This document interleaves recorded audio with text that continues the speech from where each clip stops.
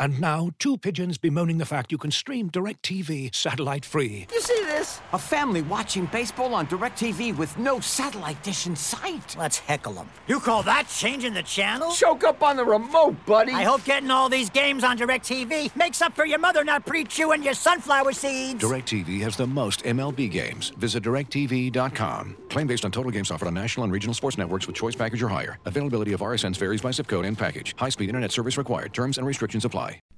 As you've probably heard by now, we've teamed up with BetMGM this season. We'll be using BetMGM lines to make all of our picks, and we'll have special offers for our listeners each week. If you haven't signed up for BetMGM yet, use bonus code THEATHLETIC, and you'll get a 1-year subscription to The Athletic, plus up to a $1,500 first bet offer on your first wager with BetMGM. Here's how it works. Download the BetMGM app and sign up using bonus code THEATHLETIC. Make your first deposit of at least $10. Place your first bet on any game and claim your voucher for a 1-year subscription to The Athletic. See BetMGM.com for terms. U.S. promotional offers not available in D.C., Mississippi, New York, Nevada, Ontario, or Puerto Rico. Gambling problem? Call 1-800-GAMBLER. Available in the U.S. Call 877-8-HOPE-NY or text HOPE-NY 467-369 in New York. Call 1-800-NEXT-STEP in Arizona. 1-800-327-5050 in Massachusetts. 1-800-BETS-OFF in Iowa. 1-800-270-7117 for confidential help in Michigan. 1-800-981-0023 in Puerto Rico. First bet offer for new customers only in partnership with Kansas Crossing Casino and Hotel. Don't forget, if you haven't signed up for BetMGM yet, use bonus code THEATHLETIC, and you'll get a 1-year subscription to The Athletic, plus up to a $1,500 first bet offer on your first wager.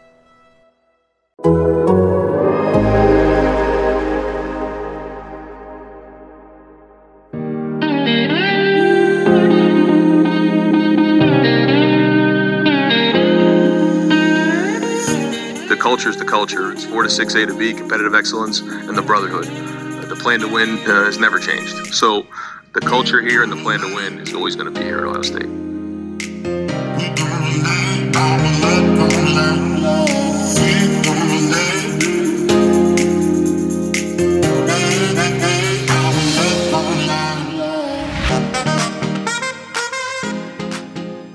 Welcome back to 4 to 6 with A&B, your Ohio State podcast brought to you by The Athletic. This is Bill Landis, joined by Ari Wasserman. First post-game pod, Ari. Ohio State 45, Minnesota 31. Buckeyes start the season with a win in Minneapolis in the rain for the most part. Twitter seemed to be having an excellent time watching that game play out. Understandably so, I think, in some cases. But I want the unfiltered Ari Wasserman hot takes coming off of this game. What do you got? Okay, I've got a few. When Ohio State money line was minus 130 in the middle of the third quarter when they were down by 4, that was the easiest gambling spot of my adult life. Just to win outright. Yeah, you called it. You said wait till halftime. But I mean, that's basically even money on the money line. Down by 4 in the middle of the third quarter in a Big Ten game. Yeah, because they're never. I mean, what would it take for them to ever get plus odds? I mean, they have to be down by 10 in the fourth quarter, probably. Yeah. And then if you're in that position, it starts getting tricky. But if you're down less than a touchdown in the middle of the third quarter, I mean, what are we talking about here? Yeah, that wasn't. I mean, that was. We've seen that movie a million times. Ohio State kind of putters around, goes into the half, and you're like, oh, maybe they're not going to win. Like, of course they're going to win. Like, what happened in the second half? I think is what everybody expected to happen in the second half, and it was like explosive play, and Minnesota couldn't keep up. So yeah, free money. Congrats to everybody who cashed in. Yeah. So I don't know if this is a hot take, but I think all of you also need to just like back up off C.J. Stroud. Because like there was a lot of he can't throw, get him out of the game, get Quinn Ewers on a plane. I saw a lot of that stuff, and I get it. Like it's been a year since you've watched a football game. It's not Justin Fields out there yet. Well, the other thing about that, like he didn't play well in the first half. Like I'm not going to try to tell anybody that he played well in the first half. He played poorly in the first half. I thought he played all right in the second half. And also, like Justin Fields' first game was against Florida Atlantic, who sucks. If Justin Fields played Minnesota on the road in his first game at Ohio State, it might have looked like that. Justin Fields is great. C.J. Stroud isn't as good as Justin Fields. I hope nobody expects that because Justin Fields is a generational talent.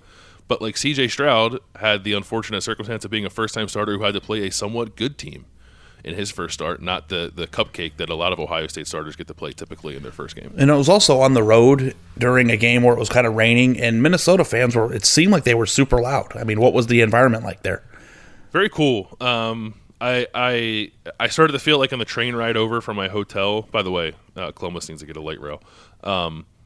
It was nice to like drive through a campus and just see like people flocking toward the stadium again. It was a really great sight to see. And then it was loud. It was loud, and I thought stayed loud probably longer than I thought it would, because the scoreboard suggested that Minnesota was still in the game, even though I didn't think they were. But the fans, for the most part, hung around because I think they believed that Minnesota was still in the game. So it was a pretty good atmosphere for nearly the entire thing, which was great, especially considering that the rain was coming down somewhat steadily there in the second half.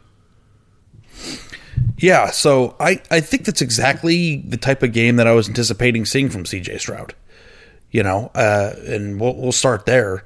13 to 20, 22, 294 yards. I know a few of those yards were some chunk plays to people who were pretty open.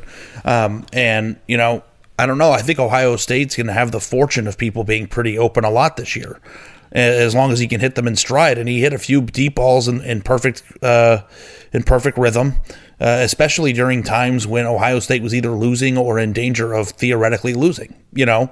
So, like, I don't know what Ohio State's passing situation is, but I saw a lot of stuff at halftime from people on Twitter, and I'm sure you did too, about if he comes out in the second half and is, you know, playing like crap for the first few drives, we got to get McCord in there. And it's just like, how far removed are we from these conversations? Like, in real life, not angry Twitter at halftime conversations, but like, in your mind, is that a thing? Like, if he would have come out and played like he did in the first half for a few drives, is McCord an option there? Are you thinking that as a writer there? Or is that just irrational people just getting angry because it doesn't look perfect in the first 2 quarters of a football game? I think it's more of the latter. It never crossed my mind that they should even entertain a change. But again, it's also because like I never felt like they were going to lose that game. I've seen that game happen too many times to think that they were going to lose it. You know, if it happens again next week, and CJ is not, you know, particularly sharp on his first few drives, do you think about giving Kyle McCord some snaps? I don't know. It's really tricky. You're dealing with young quarterbacks. You don't want to impact their psyche too much, but at the same time, you have to find the right quarterback. Make sure you've made the right decision. Make sure you have the right guy who's going to win you football games. So I didn't see anything from C.J. Stroud that makes me think he's not that guy. He missed throws, which I didn't think he would miss throws. I thought maybe he would like make a mistake and misread something and put the ball in a place where he shouldn't put it. I was a little surprised how many times he missed throws, and that has to change, obviously. Like there are basic, simple throws in this offense that any quarterback should be expected to make, and he missed too many of them in the first half. He made most of them, if not all of them, in the second half. I think he had like one kind of like ground ball to Garrett Wilson that I think was in the second half. But otherwise, I think he did what he exactly. And the Olave interception. That was in the first half, yeah. That was in the first half, yeah. Yeah. Otherwise, I thought he did exactly what he's supposed to do in the second half, which is just like put the ball in the hands of Chris Olave and Garrett Wilson and Trey Henderson and Mayan Williams and whoever else, and like let them do the work. They had 296 passing yards, and 216 of them were after the catch. So like, and you saw that play out. But I did think he threw it well, and the first touchdown to Chris Olave, where he like put that ball over to the defender that kind of undercut the route, that was a great throw. Like back across the field off a play action rollout. I thought that was an awesome throw. And even his long touchdown to Garrett Wilson, like Garrett Wilson created separation because Minnesota for some reason tried to cover him with a safety. But that's still not an easy throw. Like Garrett Wilson didn't have to break stride. Chris or C.J. Stroud kind of put it right on him where it needed to be, so Garrett Wilson could just catch it and continue walking into the end zone. And that's some of the stuff that those receivers talked about, how good and accurate he is with his deep ball, and I was glad we got to see that in the second half, because in the first half it was a little shaky. Although I will say Garrett Wilson probably should have caught that first one too. I thought that was a good ball. It was a little like he had to jump to catch it, but he's done that before, so I think it's fair to expect it of him. So I don't know. I thought CJ settled in. I was glad to see that he was willing to run, because I think that's important. So I'm not super alarmed by him. I think it was first guy, first start, first game jitters in the first half. And I feel like I saw enough in the second half to think that he'll settle in and continue to kind of build on top of that. When you like look at exactly the way that things played out from a depth standpoint, I think this was the angle of your story. But did you find Ohio State's first half plan from a who's playing standpoint odd? Yeah, yeah. I think everybody did. Yeah, it was. It was mostly on defense, but it was true on offense too. But I can't recall seeing Ohio State play that many guys who I would consider backups that early in the game. This is my 7th year covering Ohio State. During a time in which you're on the road in a Big Ten game and an opener when the game's in question. Right. I asked Ryan Day. I kind of stopped short of this, but I basically asked him, like, were you guys holding tryouts like against Minnesota on national television? And he said, like, well, a lot of the battles in camp were so close that when they're that close, you just give everybody a shot to play, and maybe we'll narrow it down moving forward. And I was like, all right, but like you were playing dudes who shouldn't have been out there, and those dudes, not many of them, but some of them are making mistakes that led to touchdowns for Minnesota. Yeah, I don't know what it's like for most people, but defensively, it's really hard to keep up with personnel on TV because it's happening very quickly, and like it just like. On one of the touchdowns, like, oh, Legend Cavazos is playing. Okay, I didn't realize that until after they showed the replay. And it's just like, not to pick on people, but it is very early in the season in a very critical situation in the red zone or on the edge of the red zone when your 10-point lead evaporates for that to be the situation. Now, I understand that Cam Brown didn't play. I understand that, there's a lot of people that are going to be back next week. Yeah, Seven Max didn't play either. Yeah. So, like, you're in a position where you have to play who you have, and things like that are going to happen. But I don't know, especially on offense, I felt like the running back thing was a waste of time. Yeah, like, for Mayan Williams to have a 71-yard touchdown and then, like, not touch the ball again for what was, like, 20 minutes of game time. And part of that, like, Minnesota's playing ball control, obviously. But it was like he had that 71-yard touchdown and then didn't touch the ball again until there were 3 minutes left in the second quarter. I don't hate that. I don't think he should touch the ball that much at all moving forward. No, I mean, I do. I do. But I think he should be the second most. Yes, I know where you're going with it, and I agree. Yeah. I don't know how long it takes for you to identify who the best player is, but I'm there. It took me one carry. Yeah. It's just like he's fast as hell. And I think on that swing route that he just shot up the center of a defense in a very critical time in the game is proof of that. He ran past everybody. He's strong, and he runs with power. I would hand that kid the ball 80% of the time moving forward and not ever think about it again. I'm 100% there with you. He had his first carry was for 10 yards. It was on an outside zone run, and I didn't think it was blocked fine. It wasn't blocked great. Like he had to make a little something out of it, and he found the perfect spot to go. He got through it quickly. He ran 10 yards. He lowered his pads, and then he ran over the defender. And then later in the game, it might have even been the next series, Mayan Williams had a similar play, and he got tracked down from behind and got tackled for a loss. And it was like a reminder, like, I like Mayan Williams a lot. I think he's got really good balance. He's powerful. He's shiftier than I think people want to give him credit for, but he doesn't have the acceleration that Trevion Henderson has, and you need that to avoid getting tracked down from behind on those runs like that. And like Trey has it as good as probably as anybody I've seen or anybody I've covered. Who are the best running backs of the last 10 years? Who are the best Ohio State running backs of the last 10 years? Zeke and J.K., and then probably Trey Henderson. I didn't cover Carlos Hyde, so maybe you put him at him. I don't know. I think maybe 10 years is the wrong time frame, but I'm just trying to keep it within the realm of what you saw. But the best running backs in Ohio State history all had breakaway speed. I think that the one running back that didn't have breakaway speed that you can put in that category is Maurice Clarett. But you look at Eddie George, Ezekiel Elliott, and those types of guys, if they got a yard on somebody or they got 2 yards on somebody, they're gone. Or they're at least going 80. And Henderson has that. And I think it's been since Ezekiel Elliott that we've seen a running back turn the Jets on like that. And when you're looking at the size of this man and how powerful he runs the ball inside, the combination, and the one thing that I'm not sure we saw at all, but I know is in his Larry Johnson toolbox, is that he can make people miss, but he also runs with a ton of power. So, like, to me, I just don't know how long we have to sit around and make other people feel good. I just think if you look at the rushing statistics from last night, and maybe this is the right way to do it, you have to do it if you're the coach at Ohio State. There were 12 carries between Teague and Crowley that don't need to exist moving forward. And I'm not saying they'll never touch the ball again or they don't get to play, but in crunch time, when games are still in question. Those two are the people who should be touching the ball out of the backfield. And that's it. And it's not to make anybody feel bad. It's not to be an asshole. It's just the truth. And I think everybody can see it. Yeah, Trevion Henderson touched the ball 3 times and he had like 85 yards. So I think that's all you need to say. I was surprised it played out the way it did. I figured they would try to get everybody work, because of what you were alluding to there. Like, I guess you're trying to manage the personalities and egos in that room. I wouldn't care about that. Especially in that room, you need to give your 2 best guys the ball, and the 2 best guys are Trey Henderson and Mayan Williams. So who do you think's better in Mayan Williams Trey conversation? Trey, for sure, but I think Mayan is good. I think Mayan is good enough to get some touches. I think he showed that in the opportunities he's had that he is deserving of touches, because he can also be a difference maker. He's better than Teague and Crowley. He can make guys miss. He can get something out of it. Yes, I agree that he's second best. How many yards do you think you would have gotten if they handed you the ball on the touchdown run?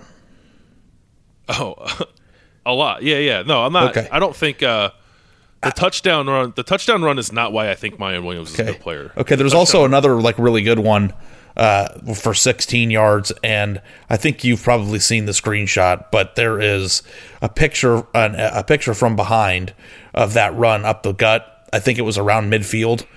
And the counterplay. Yeah, the counter. Did you see the size of that hole? Yeah, it was huge. Yeah, I think I might have tweeted a picture of it and said this is art or something like that. Yeah, that's exactly where I saw it. Yeah. No, I thought the offensive line pass protection was kind of okay. The run blocking was very good, and Mayan Williams was the beneficiary of that. But I think a running back has to be able to get you 3 yards when nothing is blocked for, and I still think Mayan can do that. He can't do it as shifty. well as Trey. He's shifty for somebody his size, and we saw that last year. Yeah. But I think I think Trey Henderson is the guy, and I think the breakdown moving forward should be 80% Trey Henderson and 20% Mayan Williams, and maybe give Master Teague some carries in the red zone if you want to. 70-30 or 70-25-5. Yeah, but I'm just very curious to see who starts at tailback against Oregon. My guess is that it's Mayan Williams. Maybe I'm more curious to see who gets the second series at tailback. Because if it's Master Teague or Marcus Crowley, I just don't know what we're doing, and I hate to. I don't even really consider it criticism. It's not about those guys. It's about how good Trey Henderson is. I and I think everybody else has seen. That's exactly what it is. Yeah. And I've got another hot take that kind of goes into this a little bit. And I was joking with one of our mutual friends during the game, but there is, or was, at least in the first half, a hint or air of conservative play calling from Ryan. And I know that you have a freshman running back. I know Minnesota's trying to get the clock to 0 as fast as humanly possible from the second the game starts. But when Ryan Day took the job and he got Justin Fields, what was the word? It was ruthless. When Ryan Day first started coaching and he was playing players early, you thought there was this level of best players going to play. We're going to do what we have to do to smash our opponent into dust. And we made comparisons to the way that Nick Saban runs his program. I said program. Program. All right. Looking for an assist with your credit card, but can't get a hold of anyone? Luckily, with 24/7 U.S.-based live customer service from Discover, everyone has the option to talk to a real person anytime, day or night. Yep, you heard that right. You can talk to a real human in customer service at any time. Sounds like a real game changer if you ask us. Make the right call and get the service you deserve with Discover. Limitations apply. See terms at discover.com/creditcard. And now, 2 pigeons bemoaning the fact you can stream DirecTV satellite-free. You see this? A family watching baseball on DirecTV with no satellite dish in sight. Let's heckle them. You call that changing the channel? Choke up on the remote, buddy. I hope getting all these games on DirecTV makes up for your mother not pre-chewing your sunflower seeds. DirecTV has the most MLB games. Visit DirecTV.com. Claim based on total games offered on national and regional sports networks with choice package or higher. Availability of RSNs varies by zip code and package. High-speed internet service required. Terms and restrictions apply. I don't know if this is a Jim Tressel spell, but it feels like every coach, even Urban, who was the hot shot, bad boy, go for it on 4th down inside your own 40 guy when he when Urban showed up, the juxtaposition between what Ohio State was and what it became was pretty massive. And then towards the end of Urban Meyer's career, it was just like, this guy's lost it on offense. This is boring. This is bland. This is conservative. We're in year 3 of the Ryan Day era, and he hasn't lost a regular season game. And I found myself thinking, like, what are we doing? Why are we playing players that aren't the best at their position? Why are we running it in position? And I understand that Ohio State's offensive line could probably maul the New York Jets. And, like, I know that you take what you can get. But I just feel like Ohio State is the most explosive team in college football. And I think you probably say that right now with what they did. You know, they're scoring really quickly. What did they score? 30-something points in the second half like it was nothing. I know part of that was defensive touchdowns. But just let the kids rip it, man. You know, and I don't know if that's just me, but it's just like there's no reason for us to have to sit through, 15 minutes of Master Teague and Marcus Crowley carries inside for 3 yards. I think this team should be a pass-first team. Maybe that is an insane take considering what we know about Trey Henderson, but nobody can cover Garrett Wilson. Nobody can cover Chris Olave. Jeremy Ruckert is an insane weapon. Jackson Smith-Njigba is a star in the making. Like, this team literally could average 50 points a game if it wanted to, but they're not going to get there with some of the way that the game felt in the first half. And I don't know if you agree with me. Maybe this is Hot Take Central. I'm an asshole. But, and it's a game opener. It's raining. You're on the road. Minnesota's playing in the Super Bowl. You've got a freshman quarterback. I get it. But, they are too talented for us to be sitting there like, we've waited all summer to watch this. At halftime, I was just like, are we going to watch football in the second half or what? And then the second they decided to start playing, and I know part of that is depth wearing on your opponent and, confidence getting back into your team and all that stuff. But it's like the second they started playing, it was over. Yeah, I don't know if I felt that way. I don't know if I felt that it was conservative. I think it felt like a slog because Minnesota was playing keep away the whole time. But in the first quarter, I think they threw it 7 times and ran it 6 times. They ran a lot of bubble screens, which is maddening. I know. I don't like that play very much either. But and how many times they run it? 3 times. Yeah, but and it's because Minnesota was giving it to them. They weren't covering down on the slot receiver. It was free 6 yards basically. So I get wanting to take it. I don't think actually that is a good way to get a quarterback into a rhythm because I don't think that's actually playing quarterback. You're basically just handing the ball off. But I understand why Ohio State did that. And Ryan Day called shots in the first half. C.J. Stroud didn't complete them. So they are a run the ball downfield play action offense. It's what they have established as their identity. And if your quarterback is missing the downfield play action passes, then I guess you got to deviate from that a little bit until he settles in, which he did in the second half. But I don't know. That wasn't Trestle ball to me. I think it was far removed from Trestle ball. Yeah, but I don't just mean from a play calling situation too. I'm talking about be nice to the players on your roster, who's on the field, what you're doing. It's like a whole aura. Play calling and personnel decisions are different, and I agree on the personnel decisions. I don't know. There was too much Master Teague and Stroud. Sorry. So I certainly understand that sentiment. And I agree with it. It was true on both sides of the ball, and also I think they were overly conservative on defense. Maybe they just didn't want to show anything in the first game. Oh, look, a blitz. Yeah, and then maybe that carried over into the offense a little bit. It wasn't Ryan Day's most aggressive game plan by any stretch, but I still think that they're going to be a vertical passing offense as they have been the last 2 years. They weren't really. I think they were that sometimes with Dwayne Haskins. Dwayne Haskins a lot of dink and dunk. I don't know if this offense will become that or not, but my concerns on offense were less about the plan and more about the personnel. And when I say that, I'm mostly talking about running back. Yeah. I mean, when you look at who caught the ball, Olave, Wilson, Henderson, Ruckert, Smith-Njigba, it's like nobody can complain about who caught the ball. Yeah, and Wilson dropped two that I think he should have caught. One was a little more questionable. The one on the sideline, hit him in the face, didn't it? And he didn't catch it. So there's two more. One very explosive play there that didn't go, and then another probably 15, 20-yard chunk gain that didn't go because Garrett Wilson dropped the ball. Yeah. I think I'm with you on it. I'm not a coach, so I don't know if I'm just being overly dramatic, but it's just a swing pass to Wilson is not where he excels. It's not even putting your personnel in the best position to excel. that's not the person who should be catching that pass probably. Like, I mean, I could think of other people who are more explosive in space than Garrett Wilson, and maybe that's a miscategorization of his skill set, but it's just like there were too many plays where I felt like there was a cap on the potential of where it could go. It's like even when T gets into space, it's like, okay, well, it looks like he's going to get at least 9 yards here, but it's never going to be 50.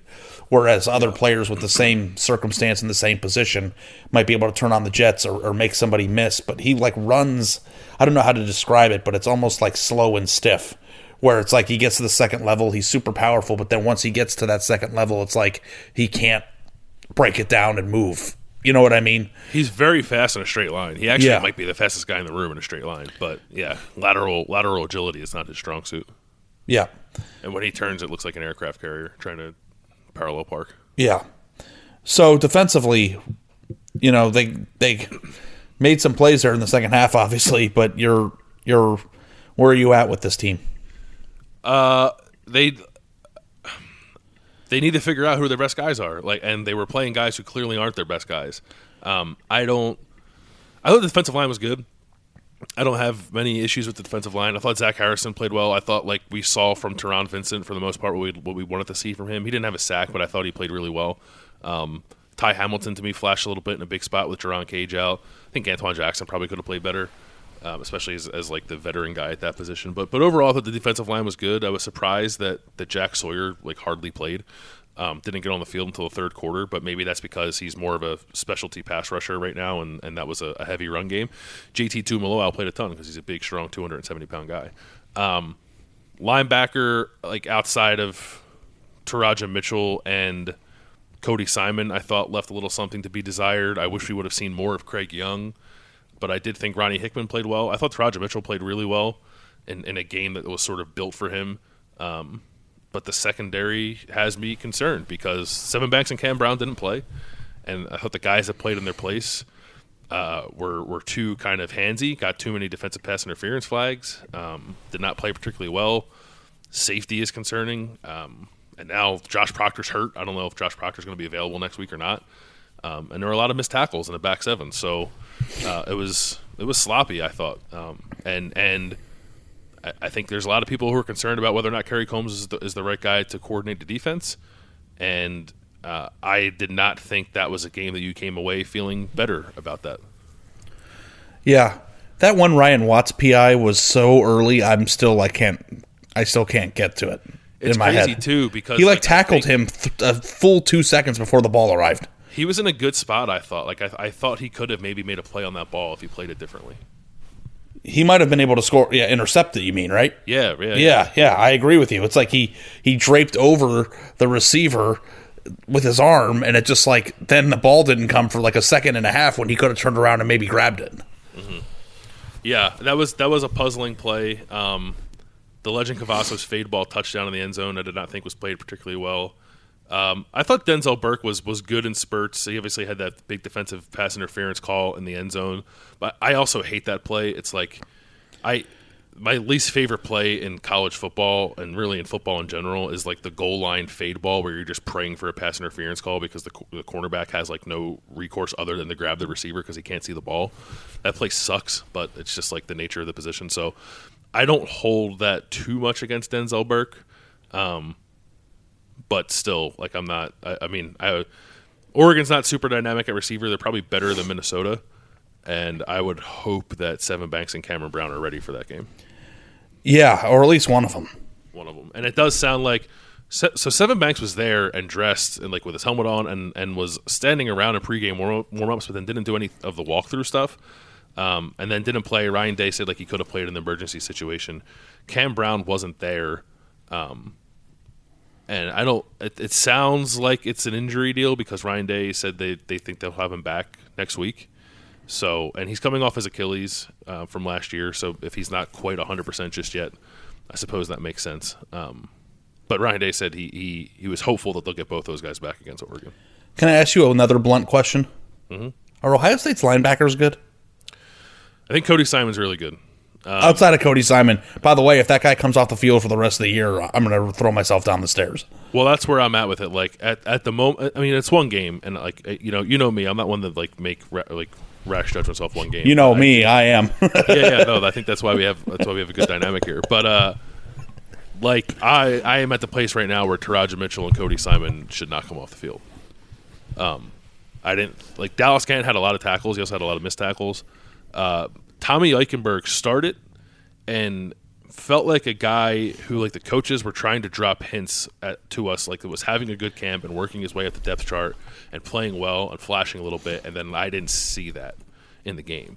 So maybe that's there and will come out next week. But I don't think it's a question who their two best linebackers are. It's Cody Simon and Taraja Mitchell. Yeah.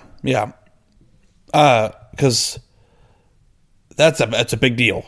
You know, this is a big time for Al Washington to put together a group that people can feel good about. Yeah, I mean, this is time. He inherited a group that I know drove a lot of Ohio State fans crazy, but like to inherit like Malik Harrison and Pete Werner and Justin Hilliard is a pretty good situation to walk into. And now those guys are gone, and it's been Al Washington who's been developing these guys for the most part, who are stepping into these roles now. And I think like their play and their ability to diagnose things is going to be reflective of kind of how good of a coach Al Washington is. So it's not to say that like I'm ready to say he can't do it after one game. I think that's too much of a leap. But that position, like there's a lot riding on that position, especially in a game like that. And I think it's going to be the case next week too against Oregon, because Oregon's a big physical team that's going to want to run the ball too. And I thought the linebackers felt a little bit like 2018 at times. They were just like getting caught up in the wash, which can't happen. Considering that Al Washington is the sexiest candidate for being a head coach, I don't know that the results of his room have been there yet. At all. At any point. It's fair. It's fair. I'm not saying he's bad. I'm just saying, like, the types of talent. Were pretty good last year. The types of talent that Ohio State should be recruiting at that position, and the way that, you know, they ooze with athleticism across the board, to me, it always feels like the linebackers are a step too slow. Yeah, and I think they have speed coming. Like, if you look ahead, like C.J. Hicks and Gabe Powers, yeah, are like, I think, different kinds of athletes. They're also from Ohio, so I don't know how much credit you get for bringing those guys into the fold. But I think that's true. I just feel like there's an athletic gear that needs to be shifted into at that position that's kind of been lacking since he started. Yeah, but I will say, like, I don't know. I know you watch a lot of college football, and I try to, like, around watching what I need to watch for Ohio State. Are there, like, a lot of, like, fast as hell linebackers out there doing crazy shit? I don't know. I just feel like that position has just sort of been phased out a little bit in terms of its importance. And it's more about, like... Yeah, I mean, I guess when we were growing up that, like, Paul Posluszny, James Laurinaitis, Andy Kassenmoyer, but, like, it just, like... I just want somebody to play the position the way that Ryan Shazier did when he was in college. And I don't know if we've had that or seen that since. Darren Lee, probably. Darren Lee. Who was like the year after him, yeah. Yeah.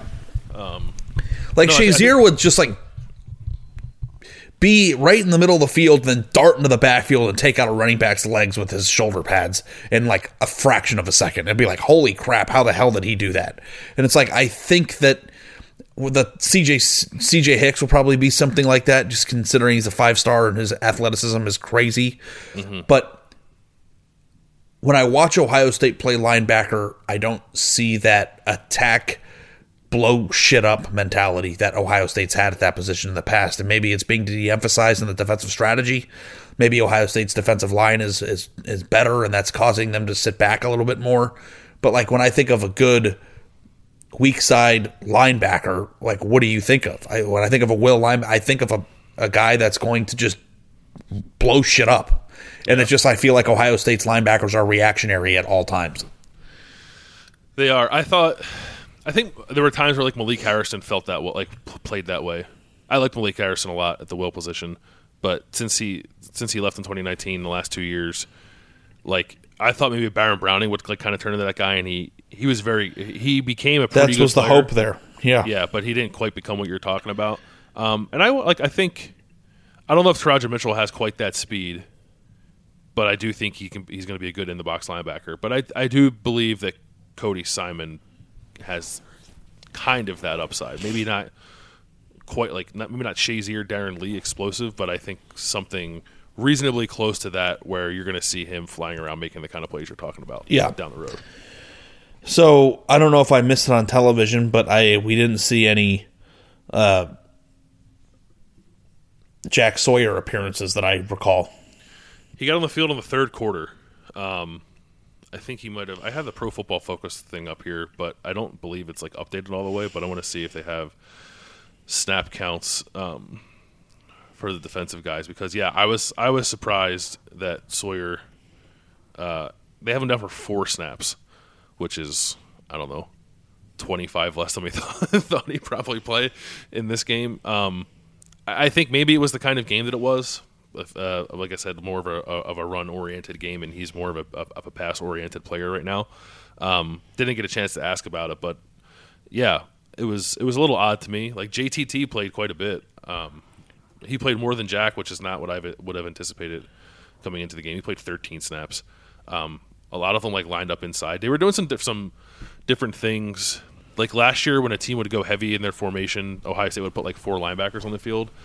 Thursday night, they were putting like 5 or 6 defensive linemen on the field to combat that. So clearly, that's the position they feel the best about, and it makes sense that they do. But yeah, even when they were playing a lot of defensive linemen in some of those specialty formations, Jack Sawyer still wasn't getting on the field. Yeah. Looking for the best place to buy tickets for any of your favorite teams or sporting events?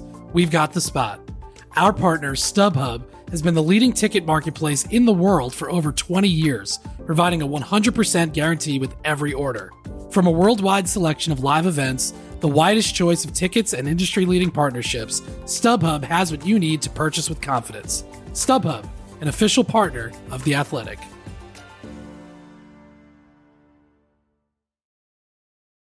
You ready? Showtime.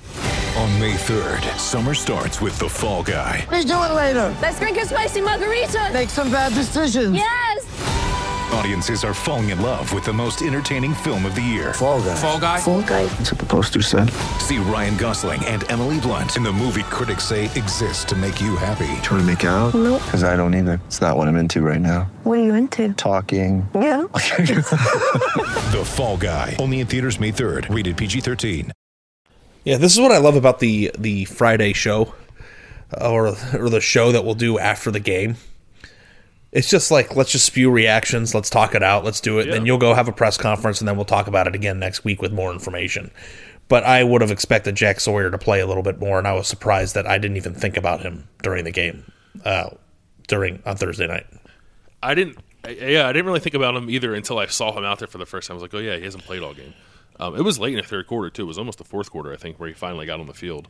I don't know what to make of it. I don't think I'd make much of it at this point. If it happens again next week, maybe I'll think a little more of it. It would be sort of like, remember Zach Harrison? I think was it last year or the year before, where Zach Harrison didn't. I think it was last year. Like he didn't play very much at all, like in the first game, and then the second game he didn't play a ton either. And everyone was like, "What the hell's up? Like, why isn't your freakiest defensive end playing?" Jack Sawyer, I don't think is their freakiest defensive end. But I think many of us expected him to play a significant role when he didn't against Minnesota. Okay, can I ask another just like speed round? Yeah. Why is Chris Olave in college? It's a fantastic question. I don't know. I think maybe he just likes being in college. I don't know. I think he would have been a first-round pick last year. He's going to be a first-round pick when he comes out after this year. Maybe he wants to win a national title. I don't know. It's very odd to me that he is back in college football. Yeah. It's like he cannot be covered. It's great for Ohio State. I mean, he's wide open. He's awesome. He's the best route runner in the country. It's not close. Yeah. But I wrote a story about that last week. Go read it. theathletic.com/4-6. It's 50% off an annual subscription. You go read that story about Chris Olave. I sat down with him and watched some highlights and said, tell me why you're good. And he told me. Yeah, maybe I gave Stuart Mandel a little bit too much crap for his draft pick. I was talking to Matt Fortuna, our colleague at The Athletic, in the press box last night, and we were talking about the running back stuff, and he said, somebody picked Master Teague in our Heisman draft. And I was like, what? Well, I told you that. He took Master Teague like in the second round. I forgot, yeah. Yeah, that's Dave Ubben. I think what happened was that he was just temporarily confused and just thought, I'm going to take the starting running back at Ohio State, and didn't. Yeah. And it was more of a context pick than it was an individual player pick, if that makes sense. You could have just shot me a text. I could have. Because if CJ, well, I told him during the draft, it's like I wouldn't have done that. But if I were drafting, I would have just taken Ohio State's quarterback, no matter who would have won the job, like with a 5th overall pick. And I think it was a similar type of situation. Yeah. I want to ask you: do you have any more rapid fires? Because I have a question I want to ask you before we wrap up. Let me go back through my Blazing Hot Twitter feed. Nothing makes me want to live tweet more than Ohio State football games. I'm so sorry if it annoys you. I can't control myself. It doesn't annoy me at all. Okay, ask me what you were going to say. So I was just on the radio before this, talking about the game last night, and they asked me if I felt like C.J. Stroud reminded me of J.T. Barrett against Virginia Tech in 2014, and I said no. I don't think he was quite that bad, but there have been times in the past where we've seen Ohio State open the season clunkily against a somewhat good team, and then the next week have to come home and play a real good team and lose. What you saw last night, Thursday night, how does it make you feel about next week? How does it make you feel about the season in total? If you're going to take it that far, I think we both think Ohio State's going to go undefeated and make the playoff like it always does. Did what happened last night give you any kind of pause on that? I think Ohio State is basically where I thought they would be. A super talented team with the goods to do it, but not ready yet. Which is why when we had that conversation at the beginning of the year about where would you rank them and all the AP poll stuff and all that stuff, and the coaches poll 5-6 range was what we were saying. I think that was the 5th or 6th best team in college football. And I also think too that Minnesota might actually it's possible that in a month and a half Minnesota's 6-1 and we're just oh, okay, Minnesota's actually above average Big Ten West team that is a chance to play in the Big Ten championship. Because I was very impressed, and I thought, actually it's a funny story, and I know that our listeners don't necessarily care about our Devi Fantasy Football League, but I drafted Mo Ibrahim before last year, and I thought he looked particularly more explosive and dangerous than he did a year ago. So, they had a senior quarterback. They've got some nice receivers who, one of which was a transfer from Texas A&M, I think, who made a nice touchdown catch. They have some guys there, and they had a plan to keep away from Ohio State, and Ohio State still scored 45 points. So, I know that it's very super easy to hyper-focus on the negative things, and I think that there is some negativity that needs to be addressed, particularly in the defensive backfield, and, you want to see C.J. Stroud, play in a way that you can feel comfortable with Oregon coming in, but I don't when's the last time Ohio State played shaky in week 1 and then lost week 2? 2017. And what game was that again? They opened on the road on Thursday night at Indiana. It was a very clunky first half. I think they were losing at halftime or it was tight at halftime, and they pulled away in the second half. Oh, then they lost to Oklahoma? They came home the next week to Oklahoma and lost. Yeah. Well, they lost to Oklahoma. I don't know if I'd put that in the same... This Oregon team is that not was as good Baker as Mayfield, Oklahoma, and yeah. I don't feel like Ohio State's on upset watch. I feel like it's going to be a solid game, but if they just trust their talent, they're going to be fine. And it's that's kind of, isn't that what you wrote? Just trust your guys. Just play your best guys. You know who your best guys are. Play them. Yeah, I had a tweet in the middle of the second quarter that said, I think this is a good time I think Ohio State should consider playing their best players starting now. Yeah. No, I mean, it's true. A lot of people were saying that. It's it's snarky for sure. Yeah. I love snark, but it's true, man. There's some guys out there who just should not have been out there. And I think in the end, they probably did gain valuable experience, and Ohio State is no worse off for it because they won the game by 2 touchdowns.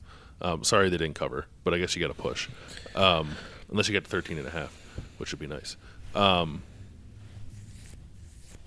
but they need to pare it down. I think they need to pare it down against Oregon. I agree with you. They're not ready yet, and I didn't expect them to be ready yet. Maybe they're a little less ready on defense than I thought they would be. I think maybe that's true, but part of that's too they were missing 2 important guys at cornerback. But if you're not quite ready, I think Oregon's good enough to bite you, for sure. Yeah. So I don't know. I'm not putting on upset watch either. But if you came into this game thinking to yourself, we need to figure out what we have, I don't think you can get away with that against Oregon. I think you need to know who your guys are going into that game and play them. Yeah, now they have an extra, few days to get ready for that game, and I anticipate that being at home and playing in the middle of the day is going to be a nice spot for them to take care of business. And, I think all Ohio State has to do is get through that game with a 1-point win. Or even then, that's if what Ryan Day said. Yeah, it was actually kind of refreshing for Ryan Day. Ryan Day was like, "We just need to beat Minnesota and Oregon, and I don't care what the score is, and then after that, we'll figure the rest out." Because then we play Tulsa and Akron. Like, okay, yeah, it's true. Yeah, it's like once you have those two spots on your schedule, you have, and then I believe don't they have like Indiana is like at the end of their stretch, but don't they? Yeah, they play Rutgers and Maryland first, and then so their 3-game stretch of Tulsa, Akron, and Rutgers and Maryland 4-game stretch is a pretty solid opportunity for them to figure their stuff out and get some experience. And a month of season is a long time for development. It's another training camp. So, I think that even if Ohio State ends up losing to Oregon, they could still end up making the playoff. But, I don't necessarily believe that Oregon has it all figured out either. So no, and they play Fresno State on Saturday, which is a game worth watching because I actually think Fresno State's pretty good. I'm not saying Oregon's going to lose that game, but I think it's the kind of game where you can like watch Oregon and what you see can be reality. Like if Oregon was playing like South Dakota State and just ran over them, like that's not very informative. I think Oregon versus Fresno State can be informative. Yeah. So, too, the best teams in college football are the ones that start clicking later on in the season. So I don't want to make any, as funny as I am for overreacting, I don't think making declarations of who I think is going to win a national championship at the beginning of, the season is kind of a smart thing to do. I think that they're uber talented. Their offense was explosive, and there's opportunities there to do some things. So, I think I feel about the way I thought I would, and it's always, I think you always kind of overreact too. And when you're on Twitter, it's easy to get sucked up to it during the game, but it's just like, yeah, they were losing at halftime. And, but listen, Bill, the game played out exactly the way we thought it would. Didn't we say, don't bet the game before the game, bet it at halftime when there's an opening, and then what do you think the final score is going to be? I said 42-28. What was it, 45-31? Right on the spread. It was exactly the way that we said it was going to play out. So I know it's easy to kind of focus on when you were scared or Ohio State's going to lose. And I got text messages from people who love Ohio State saying, I'm not worried, but I feel like this is Purdue, which is a counterintuitive thing because if you think this is Purdue, then you are worried. So it's just like they were never going to lose that game. Yeah, okay? It wasn't Purdue. It wasn't Iowa. They got their ass kicked in those games. Like they were getting their ass kicked last night. No, I think the sentiment is that it's not working right now. We need to do something or they're going to be in trouble. But it's just like, I think people need to recognize how freaking hard it is for Ohio State to actually lose.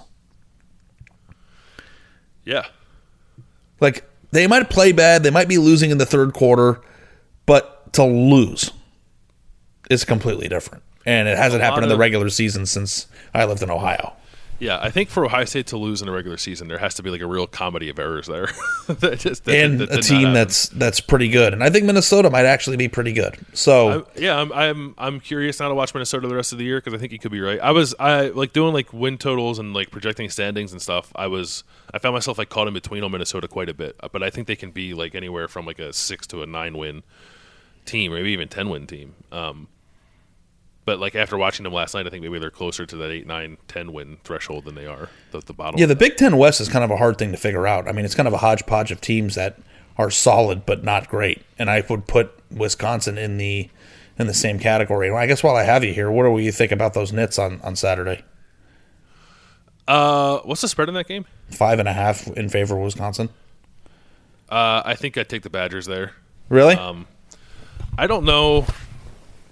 I don't know. Maybe that game could be like 16-6 for all I know.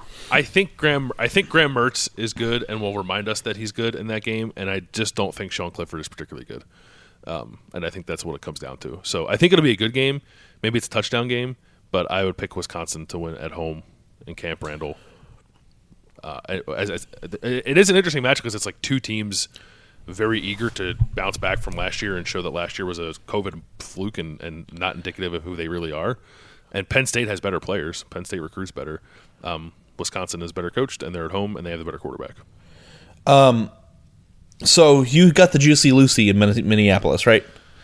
I did. We went to a place called something Nook, the Nook or something like that in St. Paul. It's actually right across the street from was it Creighton Durham Hall, which is where Jay Sean Cornell went to high school. It was good. I don't know if there's like different kinds of Juicy Lucy's or like if there's like a specific kind you should get to like get the authentic thing. I got one that had like pepper jack cheese in it, and it only also had fried onions on it. And it was a good burger, but I like more to my burger. Like I like my burger built up more, and this was just like a patty with cheese inside and fried onions on top, and it was fine. But and it was like a well-seasoned burger. It was good. I enjoyed it, but I want more out of it. But is it just? Did it taste any different than just a regular burger with cheese on top? The meat itself was probably a little I don't know, moist for lack of a better word because the cheese is inside of it. It was a juicy burger. Which like I prefer because of the way that it's built with the cheese being inside. It was also like molten cheese. Like I burnt the shit out of my face biting into it. The guy put the burger down. He's like, "You should wait to bite into this." And I said, "Okay." And then you didn't wait to bite into it. I didn't wait to bite into it, so it's my fault. But no, it was good. It was good. I was glad to try it. I would definitely eat it again. I'd probably go to a different spot than we went to this time. All right, so you got the car packed up. You're on your way. Oh, on my way to your house, yeah. I told my girlfriend like I'm gonna get a car and rent it and drive down to Dallas so I can watch the games with Ari this weekend. And she said, if you do that, when you come home, you will come home to nobody. And I said, okay. She said, if you think you're gonna do that and then come home to me and the dog, you're crazy. Yeah. And you went, where would the dog go? which made me really, really happy to know that you talk to other people the way that you talk to me, including your lover. So that's good. It's just a joke. I love my dog. I couldn't do anything. But where would the dog go? Yeah, where'd the dog go? So no, I'm not packing up. All right, man. Well, get back to Columbus safely. Get some more information, and we'll hit it hard next week because it's a big week with Oregon coming into town, and get some context at that press conference. Write some stories. Maybe toss up some thoughts. Gonna toss up some thoughts later. Hopefully, be up on Friday before I leave. Gonna rewatch the game and probably have something off that over the weekend or maybe Monday morning. And then, big week, Oregon week. We'll be back probably Wednesday, I would guess. We'll go Wednesday, and then we'll do post-game after Ohio State plays Oregon. So, and then iron your shirts, even your T-shirts. Even your T-shirts. So thank you guys for listening. Enjoy watching a loaded weekend of college football. I know I'm excited to watch that. It's the benefit of Ohio State playing. Can't wait to watch that alone. It's going to be great. Yeah. Maybe we'll FaceTime. I'll be on my couch. You'll be on your couch. We'll FaceTime. I'm going to take my shirt off. Great. Okay. That's normally how it goes anyway. So might as well keep that consistent. All right. Thank you guys for listening. We'll talk to you next week.